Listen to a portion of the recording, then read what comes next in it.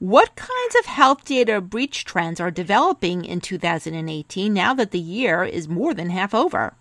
I'm Marianne Kolbasuk-McGee, Executive Editor of Information Security Media Group. Today I'm speaking with attorney Jim DeGraw, a technology partner in law firm Ropes & Gray's San Francisco office. Jim is co-lead of the firm's digital health initiative.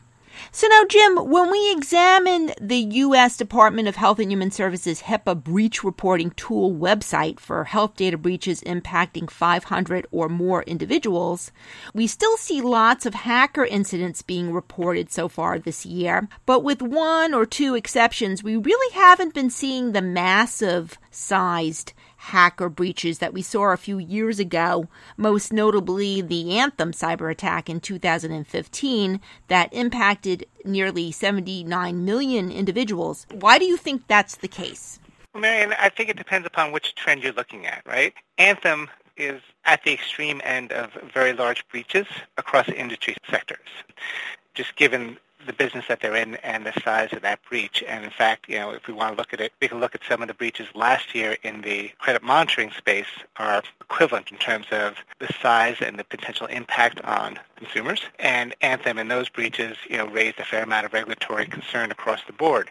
I think the more interesting trend that we see in this year's data as well as past year data is that the trend continues. We still see data breaches. We still see organizations of all stripes losing data or getting, to your point, hacked, whether it's through internal malfeasance or internal negligence or through attackers on the outside.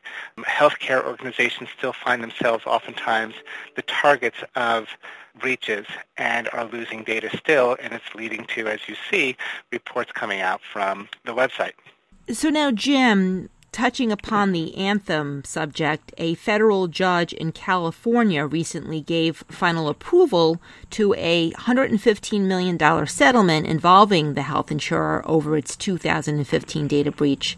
The settlement is said to be the largest ever recorded for a class action lawsuit filed over a data breach. But most victims in this case will receive no money. Rather, a settlement fund has been set up to fund 2 more years of credit monitoring and fraud resolution services for the victims, and about 13% of the fund has been reserved for cash reimbursements for any victims who paid out of pocket for security monitoring services. And then finally, under the settlement, Anthem has also agreed to nearly triple its cybersecurity budget. With that said, what's most significant to you about the Anthem case and the settlement and any trends that have emerged from this whole episode? Well, Anthem and the settlement, as you described, Marianne, underscores several problems that many organizations and even affected consumers have in the data breach context. And I count myself and my family as among those whose records were breached in the Anthem case. Credit monitoring itself as an award, frankly, is not that effective, at least in my personal view. The problem is that you still have the ability for people to use potentially the information within those medical records to cause harm. And Brian Krebs and others have pointed out over and over and over again that the better resolution for most consumers who have suffered a data injury would be to have a credit freeze put on their account, which is a little bit more cumbersome at times, but you are seeing the credit reporting agencies show a little bit more flexibility in that, and that's a much more effective remedy. But the second piece of it shows that there is this harm. There is no easy way to clean up your life if you have been breached, and you do have a fair number of out-of-pocket costs that you can incur if your data has been breached. That includes maybe taking a day off, having to go to the police station, file a report, calling up people, and or hiring people to clean up your credit report and close down accounts and other things that have been opened up in your name. It can be a hassle, and it's time-consuming, and it doesn't go away soon because we can't change our Social Security numbers or healthcare numbers relatively easily. The other thing that I think is pretty interesting, which you said, is the tripling of the security budget at Anthem. And being a lawyer, I'm naturally skeptical, and the first thing that came to my mind was, gosh, tripling off what? And that's an issue that we see in many organizations the size of Anthem and the size of companies, much smaller than Anthem. What is the security budget of a company? What does it include? Where is it flowing through? Is it part of the IT budget? Is it part of the risk budget? Is it part of who knows budget compliance?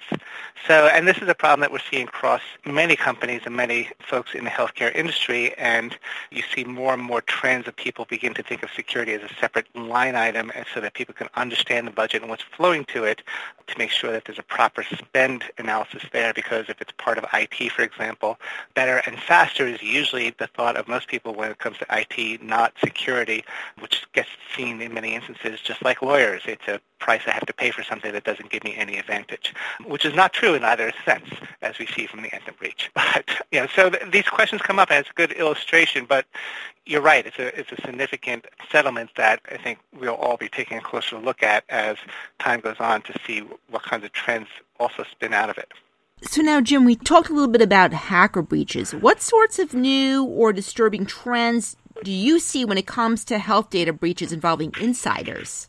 You have two. One is you continue to have the insider who has some sort of malfeasance. That's never going to go away, right? That's always a threat, and a good information security program has to focus on that as well. The other thing we are seeing, though, and this goes to training programs that people need to have as part of their security program, big uptick on attacks on systems that get past all the guards that you may have, the filters. Very, very sophisticated phishing exercises these days coming from the outside world, focused on obtaining either healthcare information or financial information or payment information, including actually the payment funds.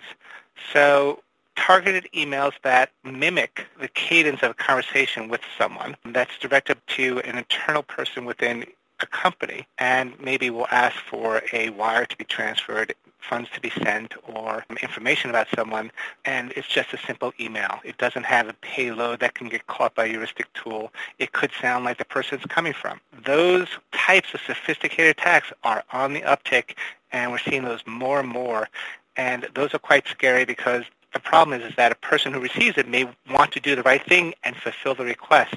And in these days, in this environment, people need to really be quite perceptive in how they address these things, Jesuitical in their approach, and say, hang on a second, is this the right thing? Is this something that makes sense? They should question anything that doesn't make sense and make sure and verify out of the ordinary request these days, because we're seeing a big uptick in that.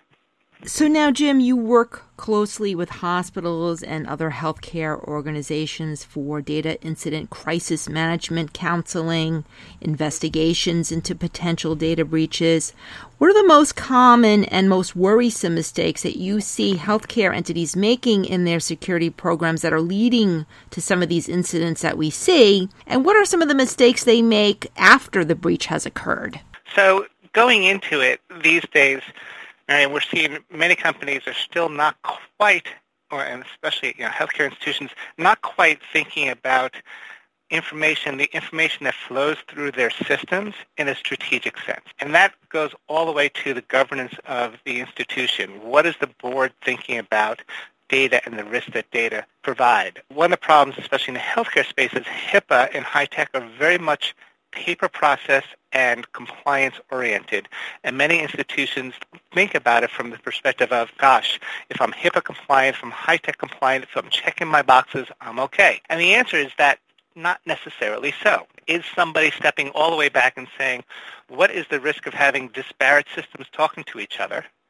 Have I secured everything correctly within my institution? Or if I'm designing products to be sent into an institution, am I thinking about all the interchanges that that product is going to make to different networking systems or other products or users, and how secure is it being developed all the way through? So this begins to kind of shift the conversation away from a compliance orientation to thinking about things from an enterprise risk orientation.